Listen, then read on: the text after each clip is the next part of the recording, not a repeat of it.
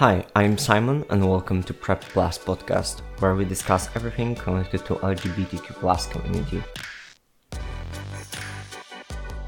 In my recent episodes, the topic of suicides in LGBTQ+ community popped out, and I think we should tackle it because it's really important. What's sad for me is sometimes this argument is used against queer community. It is true that homosexual relationships are more fragile and there is more suicides in the queer community, but that's not because of the nature of this orientation. It is because of the attitude of the society and how some people pressure them into really severe mental illnesses. That also makes relationship more difficult to keep in such an environment. The fact that homosexuality doesn't influence anyone negatively is a well-known fact. It was first described by Evelyn Hooker in her 1957 study, where she compared male homosexual people to heterosexual male and found no differences when it comes to mental health. That's why in this case we should look for sociological problems,